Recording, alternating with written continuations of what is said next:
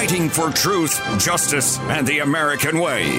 Without the cape or the superpowers, not even a sidekick. Heck, we don't even have fancy gadgets. This is just Joe and his trusty microphone, made in the USA. This is the Regular Joe Show. Oh, suck it.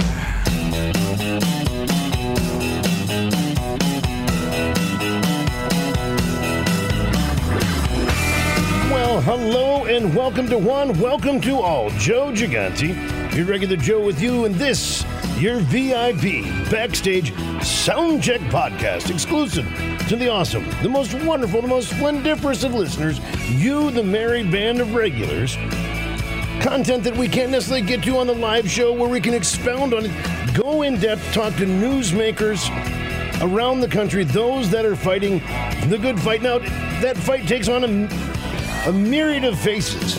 Not all things are political. Not all things should be political. Art is one thing that should never be political. It should just be art. And again, art is something that is meant to make your heart, your mind, your soul to ascend. Well, we're going to talk to somebody that knows that all too well and does it quite beautifully, and has a very special piece of art that is going to be unveiled in just a few months. I want you to know about it so you can go out, check it out. More importantly, you'll have the opportunity to see it live in person in our nation's capital later this year.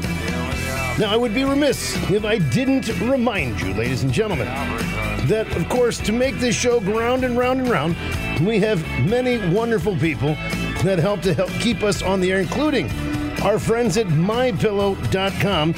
You can check out the greatest, the latest, and all the best deals right now. Go to MyPillow.com/Regular Joe, and there's a whole page dedicated to you, the merry band of regulars. Some of the greatest deals you will see, including the new MyPillow 2.0 at all-time lows, the Giza Dream Sheets, the towel sets, you name it. They've got something for everyone, as you know. The entire Regular Joe family partakes, including our dog, Kara, who loves her MyPillow dog. But really, we went through a couple different ones, and she was very finicky, almost like a cat. But she never liked any of them until the one we got from MyPillow, which is that way she stays out of my bed, which makes me quite happy. But check it out, MyPillow.com/Regular Joe. Of course, to get the discounts, you have to use promo code Regular Joe, all one word, and you can unlock the savings. And in doing it, you support a great American company that in turn supports free speech and traditional American values. It's Elton John sang about it, the circle of life. It's quite beautiful. Check it out, MyPillow.com/Regular Joe. Now, as I mentioned a moment ago, we have a very special guest, and we get to talk a lot about politics, a lot about the situations that are challenging us as a people and as a culture. I don't get the opportunity to talk as much as I would like to those that are working in the world of the culture itself and making it a better place. And today, though, I get to do just that with master sculptor Sabin Howard. He is known as America's Michelangelo, which I think is awesome, very evocative. I hope you know immediately the kind of person you're dealing with when you say that. But he is just an amazingly talented man. I got to speak to him on the broadcast show a little bit today, which was quite a treat. We want to bring him back for the VIP Soundcheck podcast, so we knew you'd want to know more about him and the great work that he does and is doing with a particular piece, a sculpture known as A Soldier's Journey, which will be the centerpiece of the new National World War I Memorial in Washington, D.C.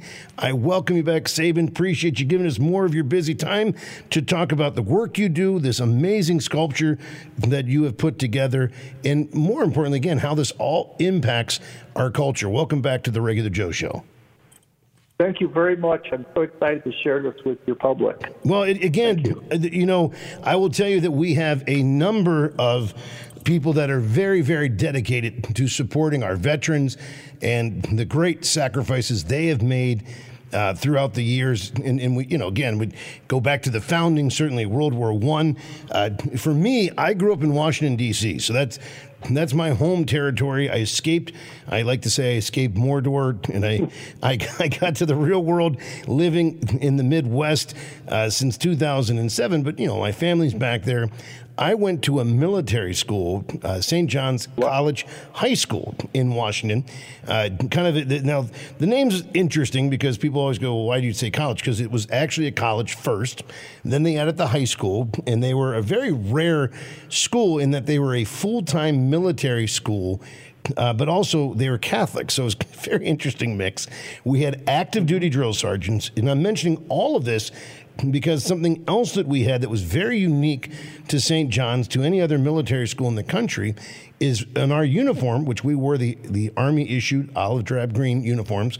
Or they still do, but when I was there a long time ago, we wore an honor cord that was awarded to us because in World War I, our senior class literally left and went and served in World War I. You mentioned when we talked on the broadcast, you get a lot of 17 and 18-year-olds. Well, in the case of St. John's, almost every single member of the senior class left to serve in World War I.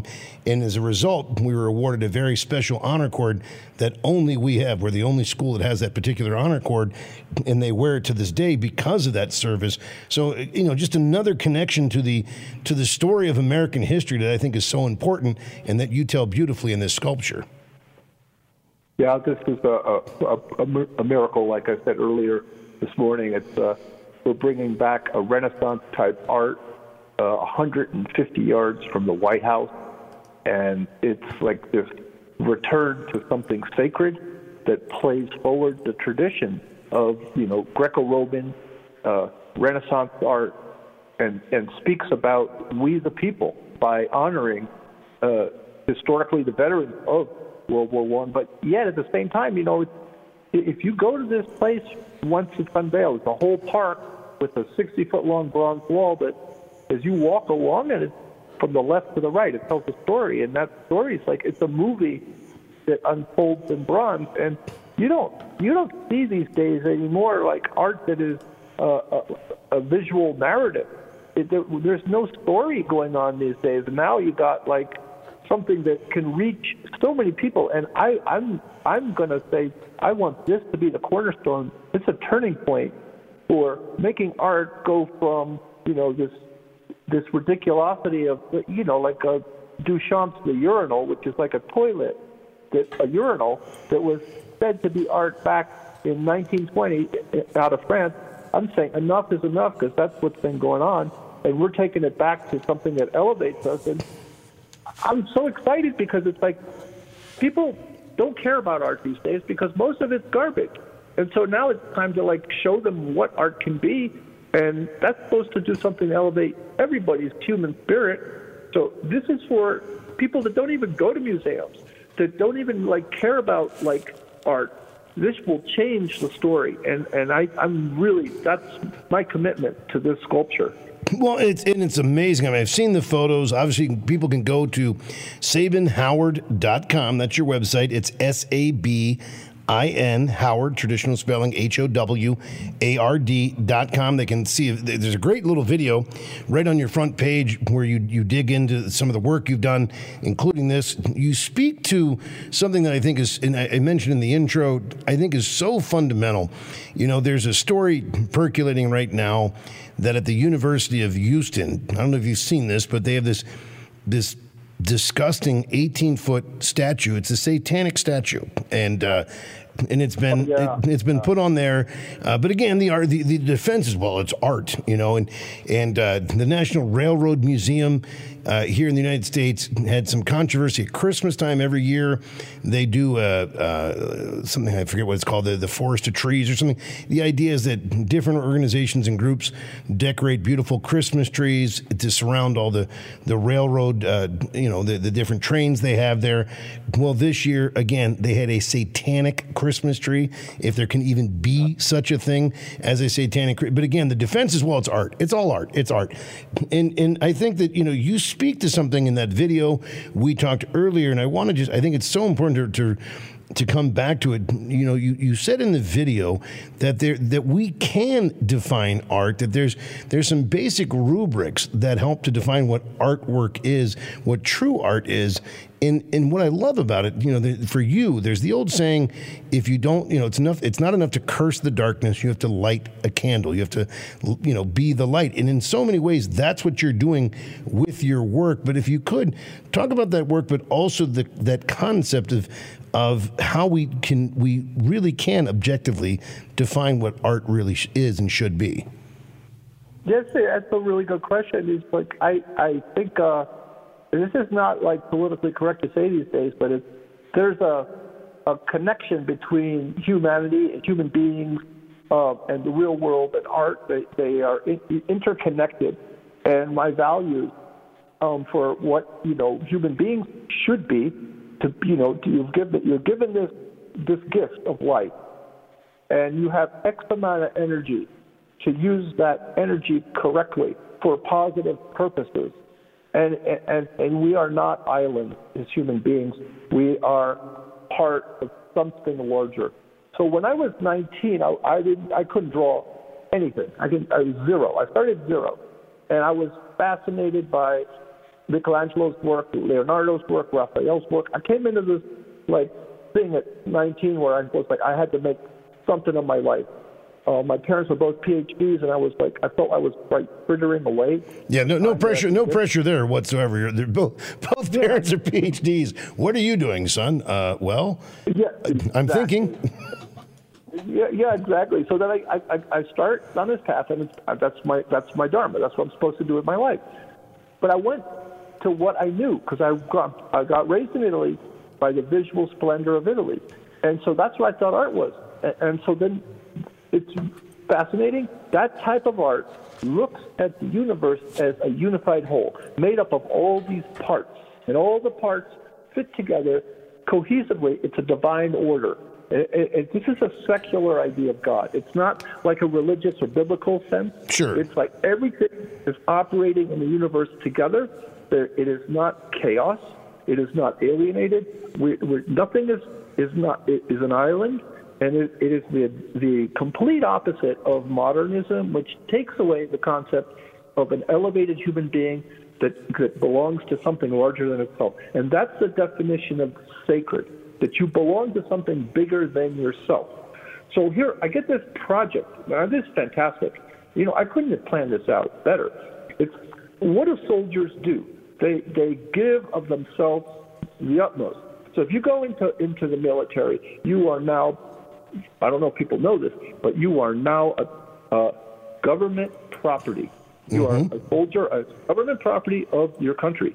And if you enter into battle, you will return and you will have lost a part of your psyche, and hopefully you will not have lost a part of your body, like a limb. But this is the most noble thing that anyone can do in terms of sacrificing oneself for one's country. So you belong to something bigger than yourself. That belief system in the military is sacred. So now I'm making an art that speaks about my subject matter, the Renaissance, and the way that, everything is fit together to make a unified thing. It's perfect.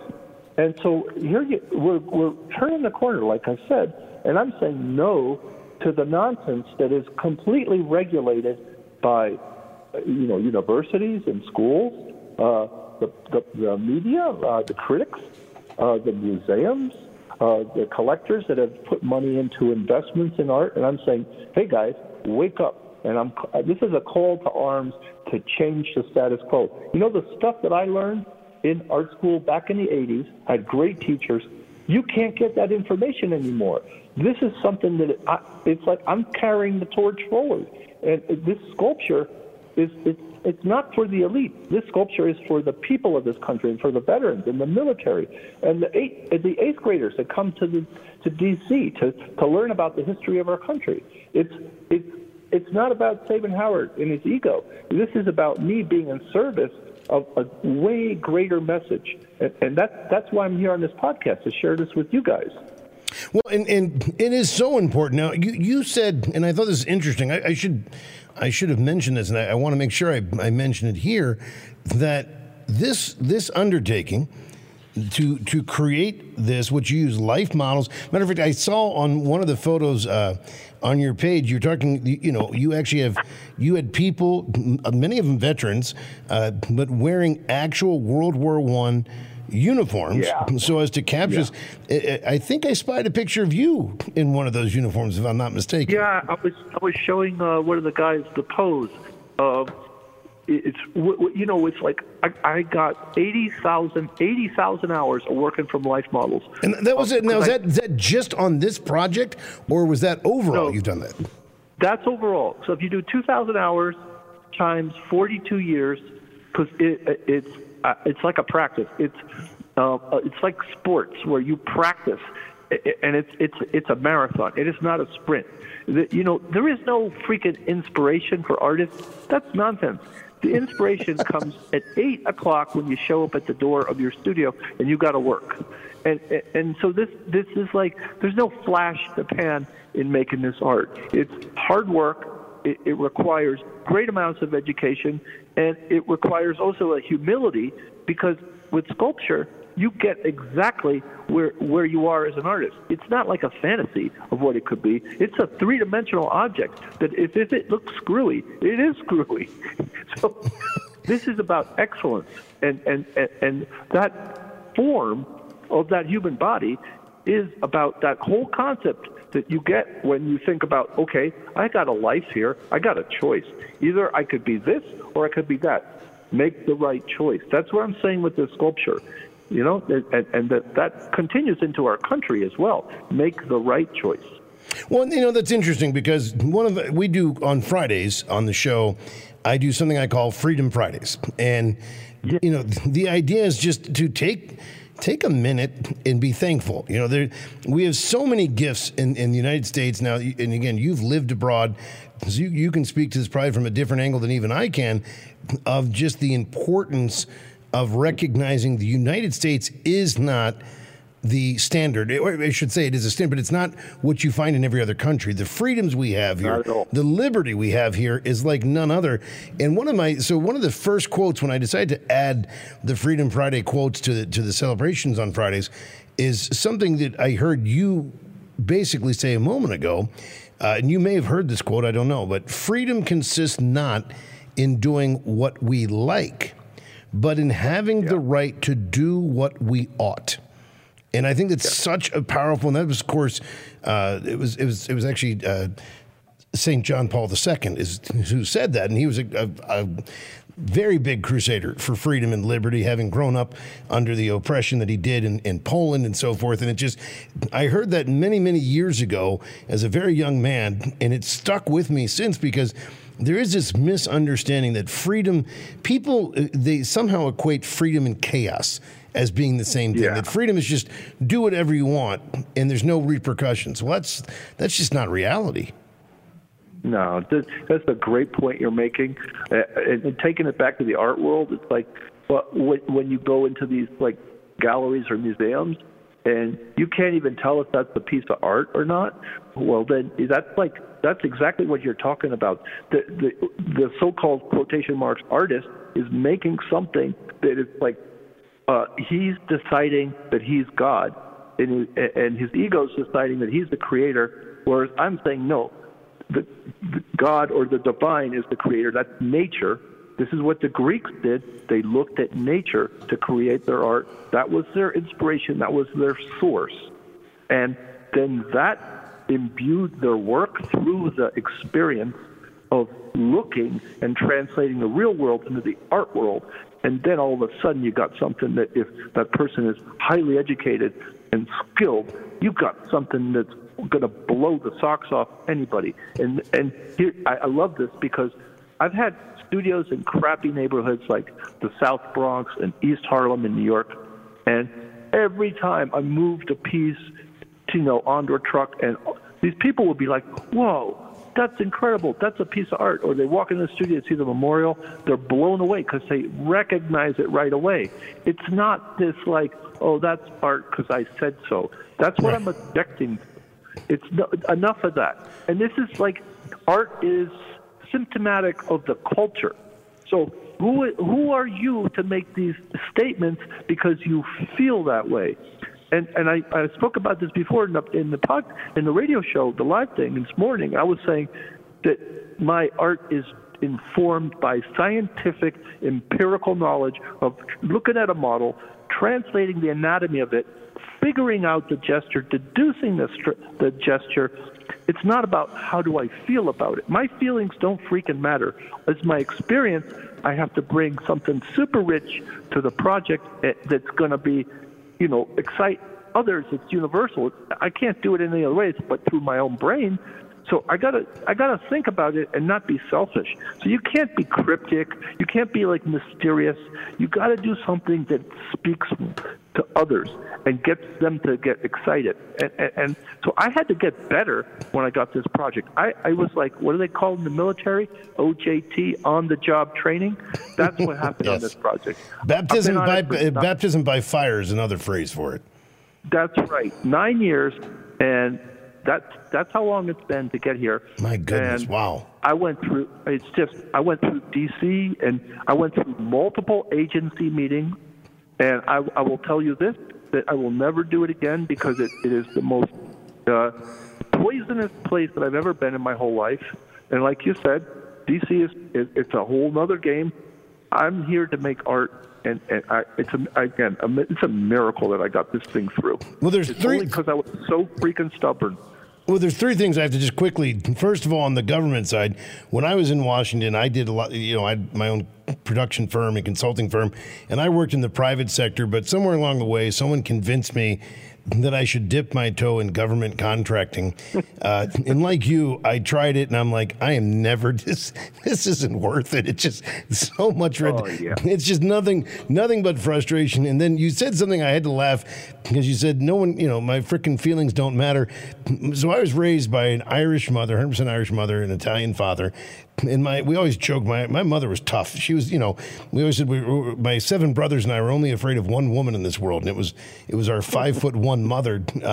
But she used to say she'd sit there and say, and one of her things was, no one, in the cruel world, no one cares about your feelings. You've got to be tough. You've got to focus on what gets done.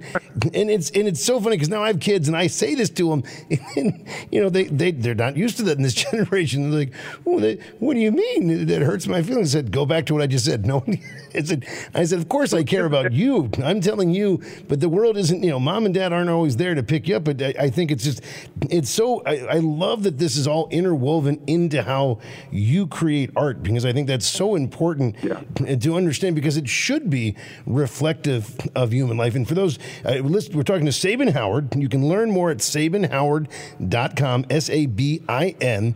9 years in the making, this beautiful, amazing, it's called A Soldier's Journey. It'll be the centerpiece of the National World War I Memorial, which will be unveiled September 13th of this year, 2024, which is General Pershing's birthday, and it's being unveiled in Pershing Park, which is just, as you said, 130 yards from the White House. Kelsey Grammer, one of the memorial spokesmen, as is General Mike Flynn, so some really big, heavy hitters. And I've been looking at the photos and some video of this 60-foot long, 10-foot high, just amazing, larger than life. I mean, it's 38 larger than life human figures, 5 scenes, modeled after with real life, humans in the place.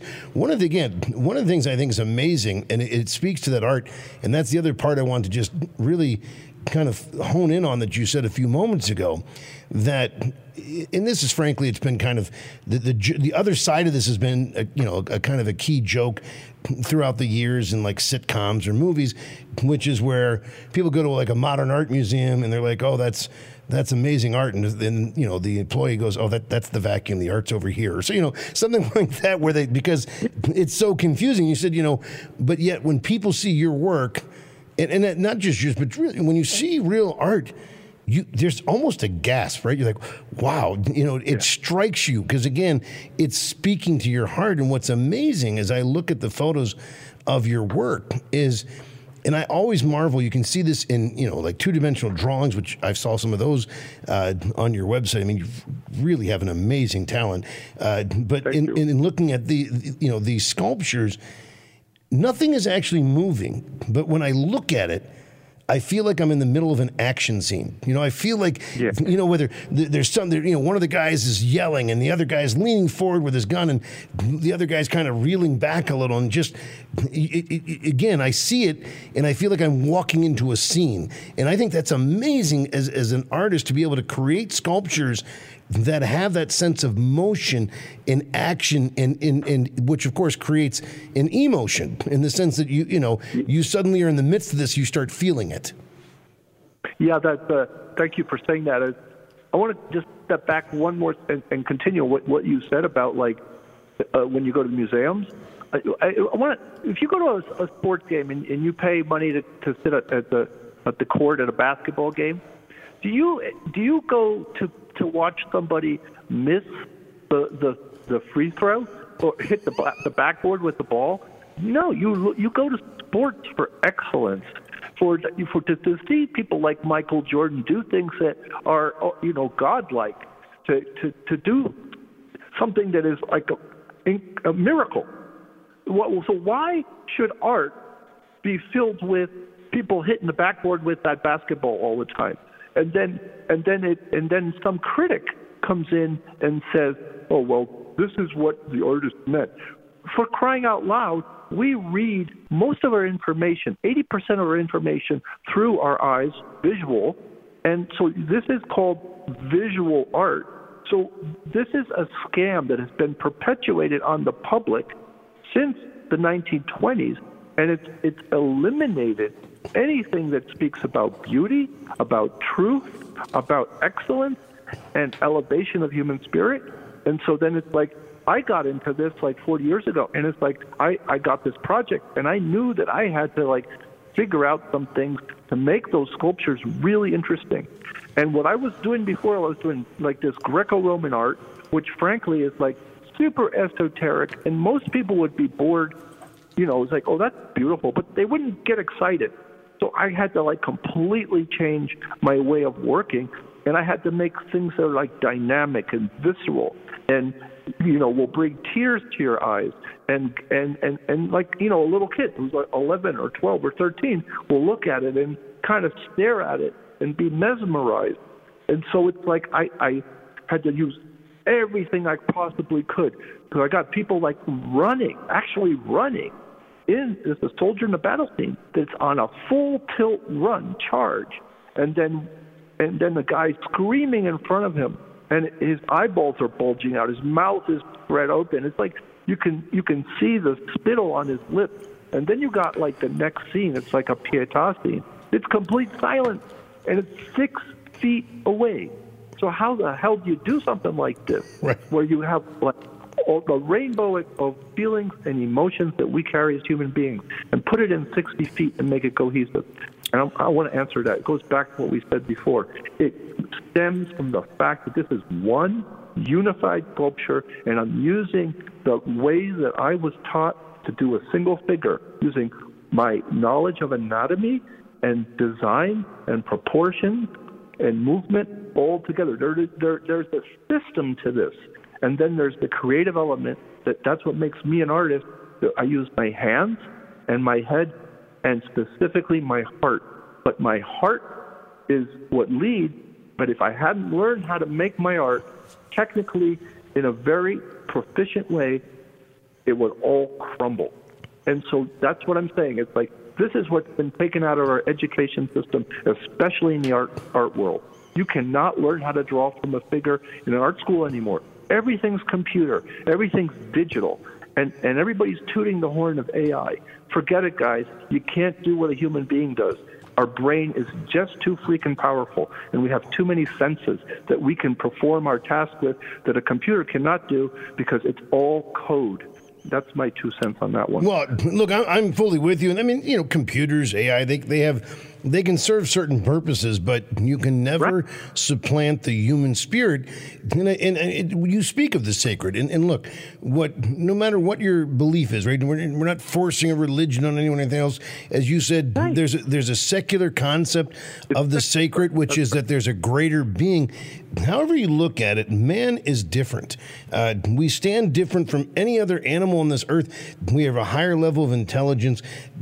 Some would argue in the religious community, it's something I believe that ultimately what separates us is we have a soul. Well, computers, AI, you can't duplicate that. You can't account for that certain spark that is the human spirit that is within. And again, it comes through, like you said, in the artwork. I've seen some AI artwork. People have sent me, they're like, wow, look at this is such amazing.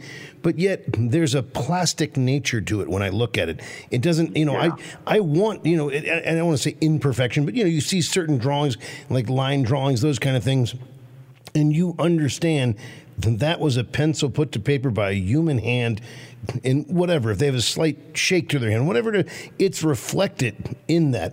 And that's what makes that helps to enhance that beauty. And, you said something earlier, and I just want to share, there's a woman named Barbara Nicolosi. She's, I guess the best term is a film consultant. She works in the film world. She works with a lot of different groups trying to help tell better stories. Because, ultimately, again, one of the things art does is it tells stories. And I listened to her speak once, and she said, beautiful art, in this case, talking about film, but I think this is emblematic even of the work you do, never has to have the words, the moral of the story is. She said, as a matter of fact, she was saying in dialogue, if dialogue ever reflects anything close to that, she said, throw the script away, do not make it because it's terribly written. Because if the art is done well, you never have to say it. The art will give you, it will evoke that response out of you as you dwell in that artwork, whether it's film or in this case sculpting or again paintings, drawings, you get lost in that, and it pulls that out of you where you're like, you look at that scene, the full tilt run versus the quiet, it evokes that out of you if it's done well, and that's a hallmark of that beauty that is true artwork. I love that you get it. It's like I made the ground. Ground was a big deal in World War I because it was all mud. The trenches were filled with water and rats and stunk and decaying bodies were in no man's land. And so the whole thing, the ground changes in the sculpture. It's like the battle scene is the craziest ground possible, and the cost of war after that calms down, and then you get this more solid ground in the beginning and the end. And the bayonets, there are bayonets in the battle scene. Those are super sharp. A lot of the mouths are open in very animated feelings of like charging like animals. And then you have a dead soldier even, or dying soldier held by two other soldiers. And I went to real faces. I went and got veterans. I got Rangers. I got Navy SEALs. I got Marines that had seen combat. A few. I'm sure that all of them had PTSD. One of my Marines that I hired had, and he's willing that I can tell people. He tried to commit suicide, and he lifted himself up, and something else lifted him up and brought him to the bathroom, and he vomited the 18 pills he had taken. And from that day on, he was like, "Nobody's coming to save me. I have to save myself." And he's an animal in terms of like taking care of himself. He works out 3 hours a day. He races consistently. He reads voraciously. He takes care of himself. And these guys, I captured their expression, and I put it on the relief, and they are the legacy of those poor bastards that got sent overseas 100 years ago. Most of the kids had not left the eastern seashore. We were an agrarian nation. And then you send them overseas, and they never left their little towns, most of them. And they're faced with the most horrific things that you can possibly imagine. 22 million people die. It changes the course of this whole world, not just the United States.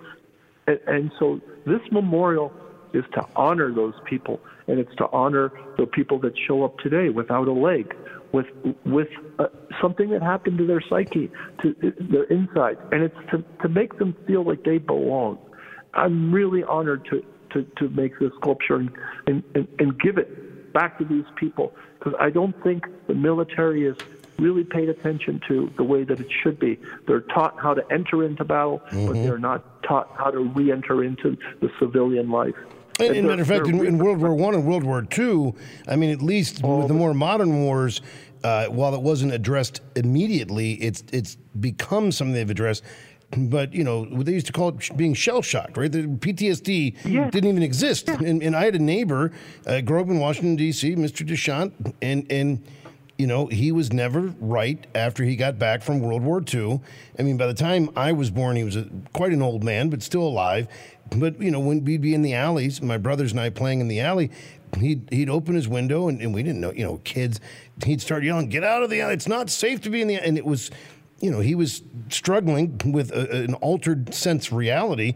And I remember at the time, I was like, what, you know, saying to my parents, "What's wrong with this guy?" And they, you know, just kind of the hush tones. "Oh, he's shell shocked. Just be respectful and, you know, kind of ignore it. You don't have to worry. You're not in trouble or anything." But, and that was all they had. You know what I mean? They didn't even go into the psychological sciences of it. And I was going to say, you mentioned that Marine, and again, there's so many. I do a lot of work with a group called the Desert Veterans, where we raise money to take care of our veterans, because I agree, to this day, they are not cared for at the level they should be, and they deserve to be. But I have to imagine, for at least some of those soldiers that you hired to be in this, you know, for the sculpting, that there had to be a certain catharsis. They weren't in World War I, but those horrors are similar, you know, and to be able to take part in something that's bringing honor and awareness, I would think that had some healing aspect to them.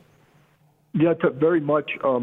You know, all of them, they all were like so touched. They brought their dads.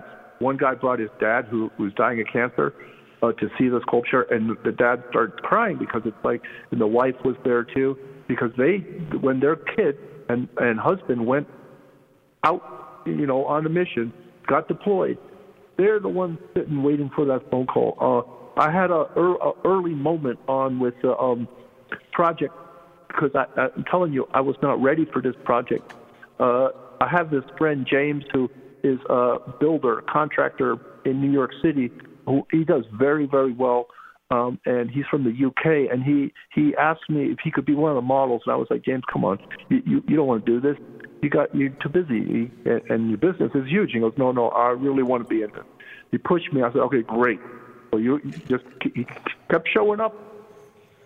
One day, I asked him, "Hey, James, why do you want to be doing this?" And he said, "Look, I'll tell you after we finish the session." And so everybody leaves, and James is there, and he goes, "Okay, Sabin, this is kind of serious story. My great-grandfather and my great-uncle were soldiers in World War I, and my great-grandfather never made it back, and my great-uncle did come back. And he proceeded to shoot with his service revolver his wife and his daughter, and then himself. And I grew up in that home.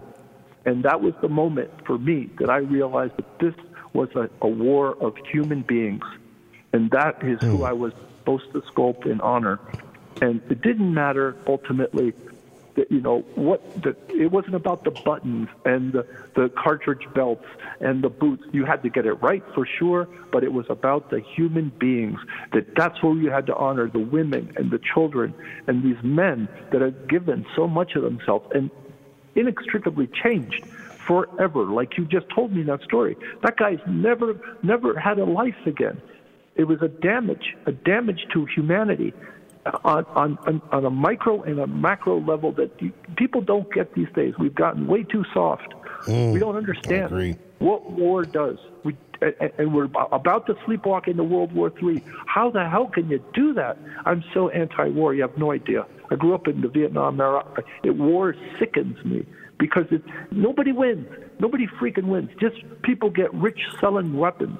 And then you got all these like agendas that the government puts out that they're not even truthful. They're just PR so that they can dupe most of the public into following their, you know, doom sinking ship as it kills more people. It's ridiculous. So that's why I made this memorial. I made a war memorial because I ultimately want people to to realize that, this is not what it's about. It's about healing our humanity. I was just going to ask about that. You said you were hired to make a war memorial, but in the paper, in the press release and so forth, you said it was a healing memorial.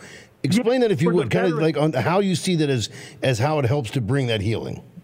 Because you said it already. It's a catharsis for these guys that came to work in my studio. Those guys, when they left my studio, especially Ricky, who was full-time for 2.5 years, he is the whole man, wholer than he ever was before when he came in. It's like he got put back together in a way because he got honored. He got respected. His story got told. It got held high and said, these guys are heroes. They are people that have sacrificed of themselves. And so when this memorial gets put into place, it's the only one that I know of, historically, globally, that tells the soldier's story from beginning to end, when he leaves home and when he comes home, back home. And this is a hero's journey. Like Joseph Campbell spoke about the hero's journey. It's a cycle where you leave home, you leave your family, your community, you enter into, Joseph Campbell called it an adventure. And here it's war. That's the adventure. It's not a pleasant adventure.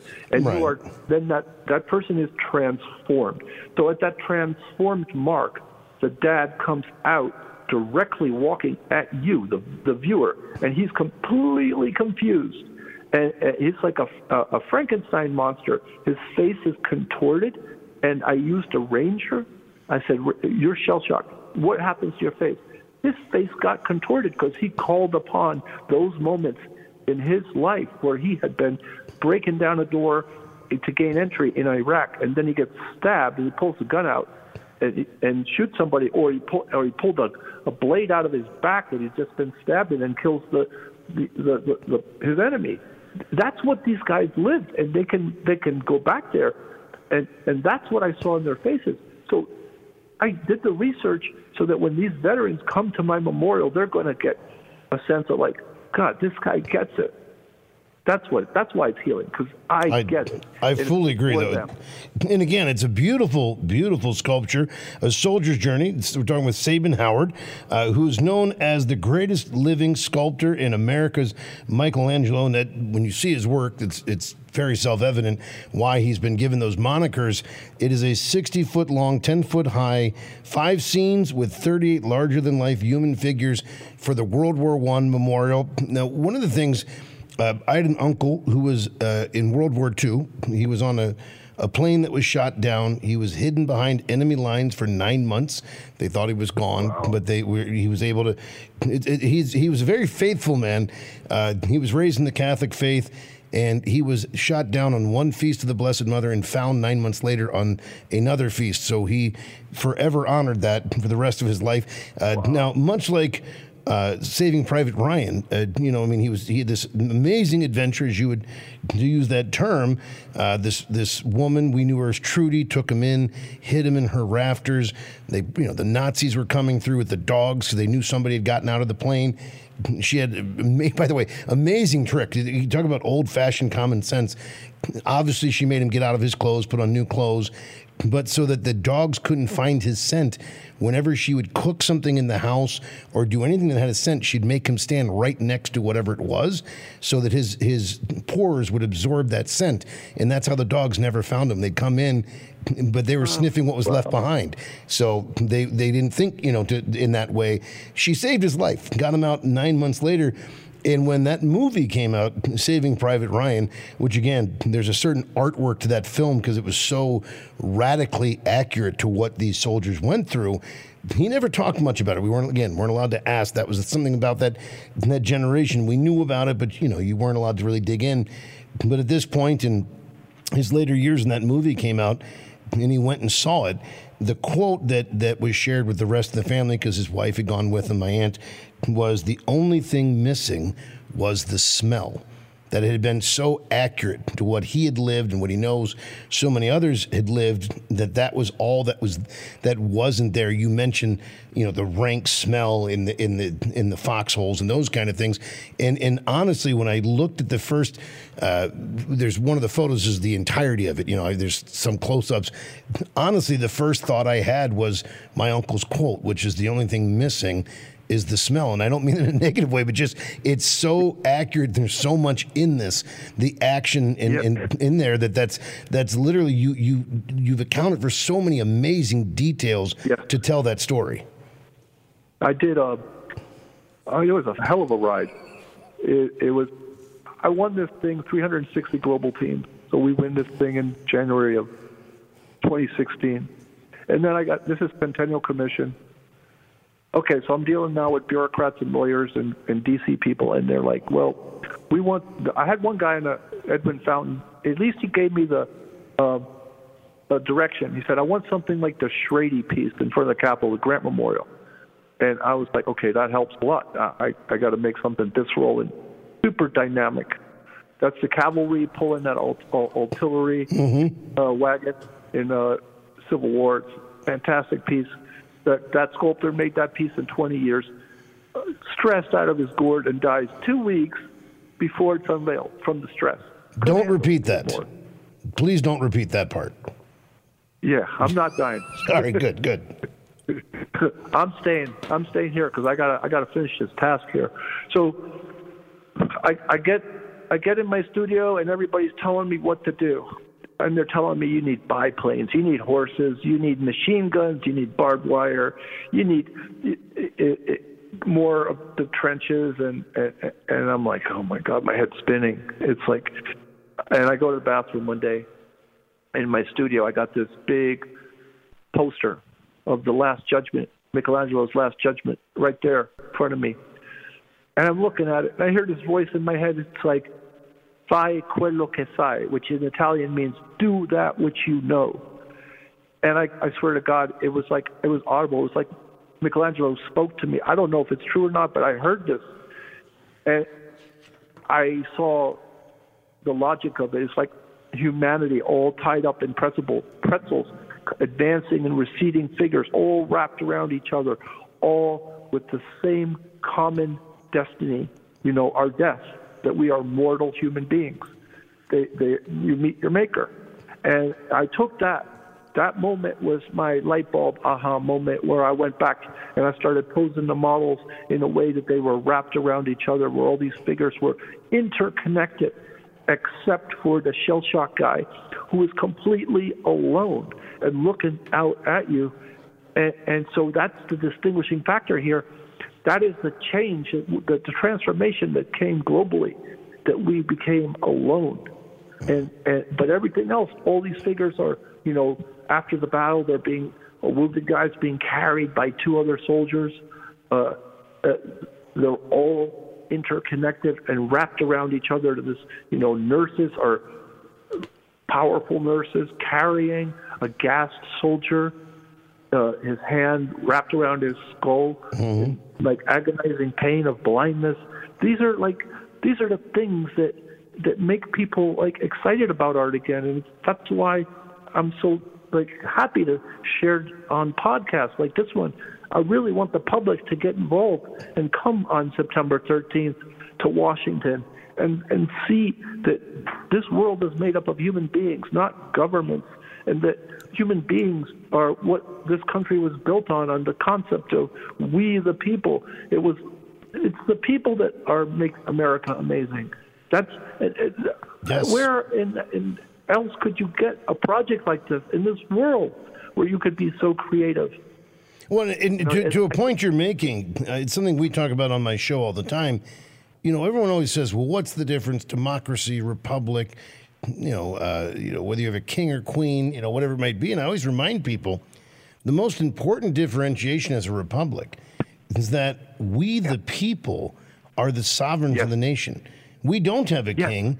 None of us are kings, but we are the sovereigns. You look at any governmental system throughout history, there's somebody that's ultimately the top authority. And what people have forgotten, I think it goes with this loss of beauty, and, with that has been, again, because where the culture goes is where the rest of us go. Politics is downstream from our culture. If we weaken our culture, we weaken everything. So we have forgotten that we are the ultimate bosses as the sovereigns, but that doesn't, again, to what you said earlier, that, about freedom, right? Doing what you ought, not just do anything.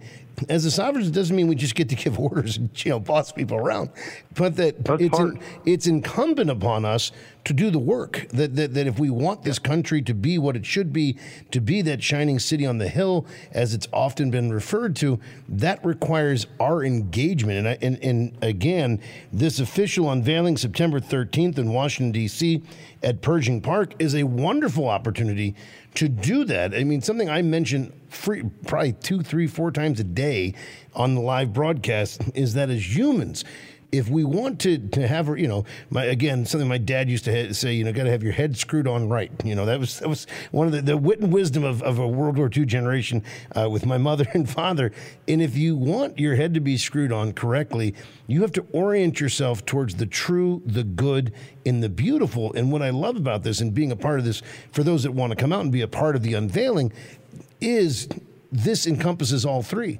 There's the true, there's the good, and there's the beautiful in what you're doing. And it's seldom in this kind of frenetic, crazy modern world that is kind of the upside down man. The things that matter the most are the things that people seemingly care about the least. This is an opportunity to kind of do that, albeit a small correction, but to right the ship, to come out and experience that in person. When it's unveiled, and obviously, you'll be present. I don't know if General Flynn and Kelsey Grammer will be there as well. I know they're mentioned as being spokesmen for it, but it's a great opportunity. And as I look at all this, I'm not shocked to read that the USA Today, the New York Times, the Washington Post, the Epic Times, American Artist, Fine Arts Connoisseur, American Arts Collector, and the New Criterion, just to mention a few, are the places that your work has been favorably reviewed. Again, seeing your work, I mean, I can't imagine how anybody would give it anything but a positive review, and this is something people can experience in person. Well, it doesn't happen without people like doing the work. I swear to God, it's like I'm so frustrated by the mainstream media and the whole narrative being, cordoned off to art like this, because I sent out 750 personal emails through Rebecca, who works for us. Mm-hmm. And you know how many responses she got from mainstream media? Two. And so I'm going all back channels. I'm raising the troops. That's 2 more than I thought, by the way, just for the record. I thought it was going to be 0. So that it's 2, maybe that's a positive sign. 2. And wait, so this is a national memorial. And this is like nothing like anything has ever been done in over 200-300 years. And it has such depth to it because of, how many people came into my studio. And I had to organize this huge project. My wife came on board. She's a novelist. She came on board and ran the back office. She's doing a documentary called Heroic to show the inner guts of how this project got put together. Like, we had a camera rolling all day long. I couldn't get away from the mic. Everything is captured. She's putting together a documentary. She's put together a bunch of mini shorts. It's like we have to mobilize, guys. We got to get out there, and we got to change the way the world is, because you have to be the change. Nobody's going to come and save you, like Ricky says. You got to do it, and it starts right now, today. And I think we got a hell of a thing happening at the end of this year. It's like I don't want to see it, but upheaval is coming, and it's going to be a problem in this country. The whole world sees it, and we're being taken off from task. It's time to get back on task and make this country amazing again. You know what? I'm here to do it in the art. I agree 1,000%, Sabin. It's been I hate to wrap it up. It has been an amazing conversation. I'm so glad we were connected. And you mentioned, Rebecca's an old friend of mine. She reached out to me and I responded. And the fact is, to me, again, my full confession. At one time, I worked in the many years ago. I started out in the mainstream media, mostly doing music radio. radio, but I did a few other things in the front end. And I ended up moving into the world of conservative talk radio, and I did some television work as well for the same things you're describing, which was I wasn't trying to do anything necessarily political. I was just trying to tell the truth. And every time I did, I got smacked down. I was being told, you can't say that, you can't think that. And this is in the 80s and early 90s. So, I mean, just to show you, how far back it goes. And, I was getting frustrated. I'm like, well, this isn't, the old saying, if you want to make God laugh, tell him your plans. My plans as a young man that started in radio at 13 is I was going to move to California. I was going to meet the Beach Boys, and somehow, by being a radio DJ, I was going to become a Beach Boy. That was about I hadn't really planned it out, because I'm not a very good singer, and I play the drums only moderately okay, but somehow I figured that was going to work out. Well, obviously, although I did work with the Beach Boys, that wasn't the plan, and I think I made God double over in laughter a few times along the way, but, I found my way to what I do because for me, I want to be able to sleep at night. And so it means honoring that truth, knowing, again, I was blessed in that I had parents that literally were born in the Depression, grew up in World War II. So my uncles, several of my uncles were in World War II. I had a few in Korea. I witnessed some of these things firsthand. It was part of our narrative, if you will. And all I ever knew was that, you be honest and you do the right thing. And only as I got older did I realize it was becoming so in short supply. So like you, I've tried to take the skills and gifts that I've been given and use those to perpetuate that truth. So when I see work like yours, it's an honor to be able to tell people about it, to share it, invite them out. Thanks. Certainly they can go to your website, sabinhoward.com. I mean, I just find it amazing. And when that documentary's done or when the shorts are done, please let us know. Well, I'm sure we'll have you back on before then to promote the unveiling in September, but I'd love to share those as well, because just looking at the artwork, having an idea of, from this conversation, I imagine it's got to be some amazing behind-the-scenes stuff, and I'd love to see it. Yeah, it's very, very human, very human. I think that's the part that people forget. It's like, you do big things, but it's like the amount of roadblocks I had to deal with to get to that other side. It's like, that's what made me who I am, and I welcome that, because it's like that's part of the process of getting to the other side. And I have a keen understanding of these guys that went off to battle, because in some ways there's a parallel thing that happened. I went off to battle. I went off to New Zealand. I disappeared. I left D.C. so I could make the model for this thing. I was gone for 9 months, and I came back with the model, and then we got rejected by the Commission of Fine Arts. And I'm sitting there for a year and a half, and something happened. I don't know what it was. We go in, and all of a sudden, we love this piece. I didn't change anything. and don't you love the whims of how things can happen in D.C.? One day it's the worst thing, then two minutes later, it's the greatest thing. Yeah, and I'm not getting into that story, but it's just like, I just want to say that if you don't risk it, and you don't risk it all, nothing is going to happen. You have to go for broke. And everybody's telling me, no, man, these things take 15 years. Frank Geary's Eisenhower Memorial took the guy 15 years to get through the Commission of Fine Arts. And I'm like, nope, it's a done deal. We're getting through. I kept my eyes on the prize. I came from not a great place, and I kept just pushing and pushing and pushing. And I met my wife, Tracy, 24 years ago, and I was in New York, and it's like everybody's saying nobody wants to buy figurative male nudes, and I'm like, oh, I'm going to show you now.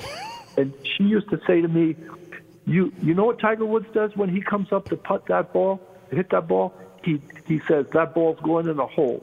And no matter how much it hurt to hear that, it was like no excuses, just do it. Mm-hmm. And that's the way I attack this thing. It's like I met such incompetence along the way, and excuses, and I just fought to maintain the vision and the composition, and thank God we did, because then everybody was like, oh, wow, this is so freaking amazing.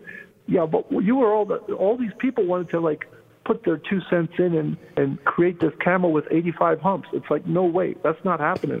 We're staying on track here. And everybody thought I was an asshole by the end of the day.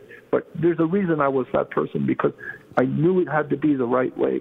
after doing 12,000 pictures, 18 iterations, and 9 months of creating this composition. I knew it was correct, and I had faith in something larger than myself. I was going to drive that ball home. Well, there's a description about you that I think, to me, encapsulates everything you were just saying, and thank God you stood your ground because of the beauty you created. But it says, Sabin's art is about elevation, the elevation of the human spirit, and about human dignity. And I think that caught my attention because the absence of respect for human dignity in our culture has caused such horrible upheaval in the last 50, 60 years at so many different levels, so many different places, that, again, anywhere that we make an effort to restore that respect for human dignity is so important. I have to ask one question before we wrap up. I meant to ask in the beginning, but frankly, you're so interesting to listen to. I forgot to, but I'm curious. It says you were born in New York, but then grew up partially in Italy. I'm just curious, how did you go from New York to Italy to then art school in Philly and then back to New York? Did you have a military? I know you said your parents were PhDs, but was there military involved, or how did you get around in that way? Okay, so my dad's from Philly, and my mom is from Torino. And my mom still holds a green card. She refused to become an American citizen. And so I was born in New York, 1963. At 3 months old, we took an ocean liner back to Italy. Oh, my goodness. And then I was raised in Italy till I was 3 years old. So I speak Italian as fluently as English, and I am bicultural. And I think that gave me great power because growing up with, my grandparents, my grandfather would bring me all around the porticos of the northern cities of Italy, which are like beautiful Baroque places with piazzas and ornate marble porticos. And just even your apartment was like well designed, well constructed. It was, could be like boiling outside, but it was still cool inside. The temperature was good. It was built for human beings. And so then I come back to New York City, and I grew up there during the scholastic year. My parents both being teachers, back to Italy in the summer. And, this is a real screwball thing for someone's head as a kid. I'm totally Italian internally. My hard drive is driven by passion. I'm fiery. I'm emotional. But I'm very good at designing things, which I believe is the Italian. We have a understanding because of our heritage that our culture of creating beauty in the arts is phenomenal. I mean, go to Venice, go to Rome. It's like everybody in the planet knows that, Italy is a foremost designer. Look at even popular culture. You look at the cars of Italy. You look at, Maserati, Ducati motorcycles. There's something just incredibly beautiful because it shows how things are put together. There's a structure that is part of how we see the world. And so that part remained with me. And then my parents were both, and not that I'm proud of it, my dad was very lefty. I'm not a lefty in the same way. I'm about elevation of human spirit. He was involved in the Poor People's Campaign back in the 60s and anti-Vietnam War marches. So I got thrown into that mix. I had to tag along as a little kid. And I'm seeing all this anti-establishment stuff and think outside the box and don't trust the government. And that's what I got raised in. So it's like create your own reality type thing. And so you go between these two places, and it's like I'm so lucky that I got Italy and I got the think outside the box mentality of the 60s out of New York City. It's very radical thinking back then.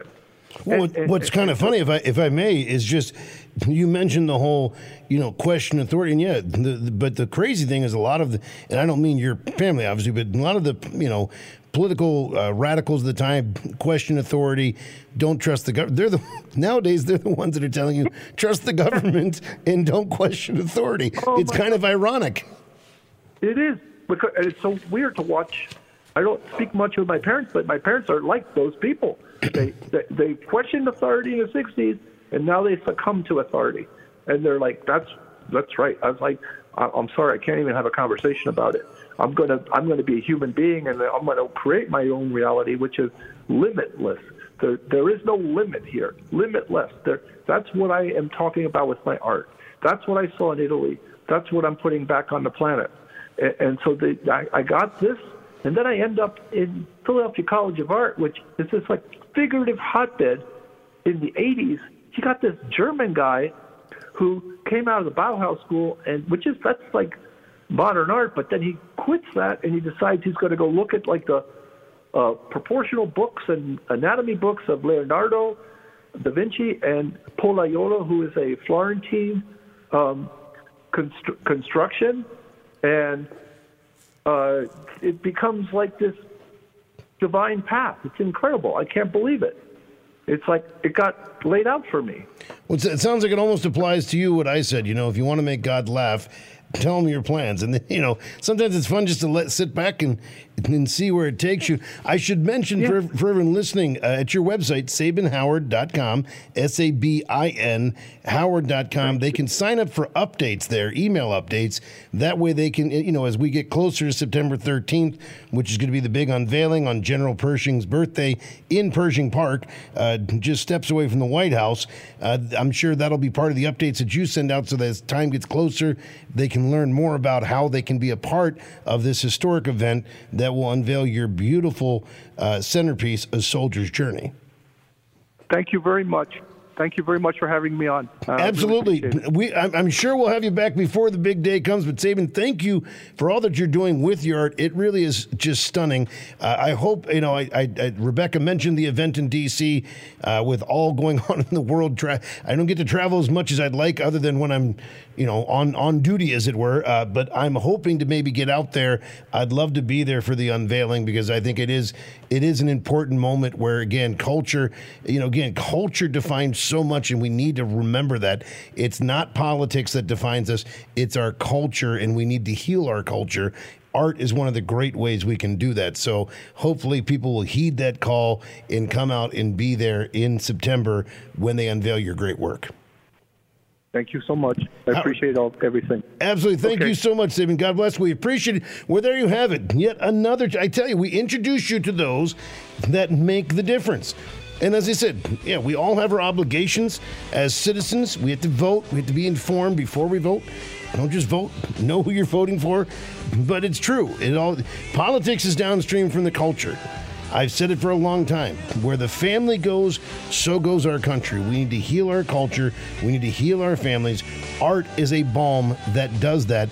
And I got to tell you, Sabin Howard's art it really is phenomenal. Check it out. SabinHoward.com, SABIN Howard.com. And look, you want to go see the nation's capital? You should. It's a great place to visit. September 13th would be a great time to be there. Between now and then, ladies and gentlemen, remember, live life boldly. See you next time.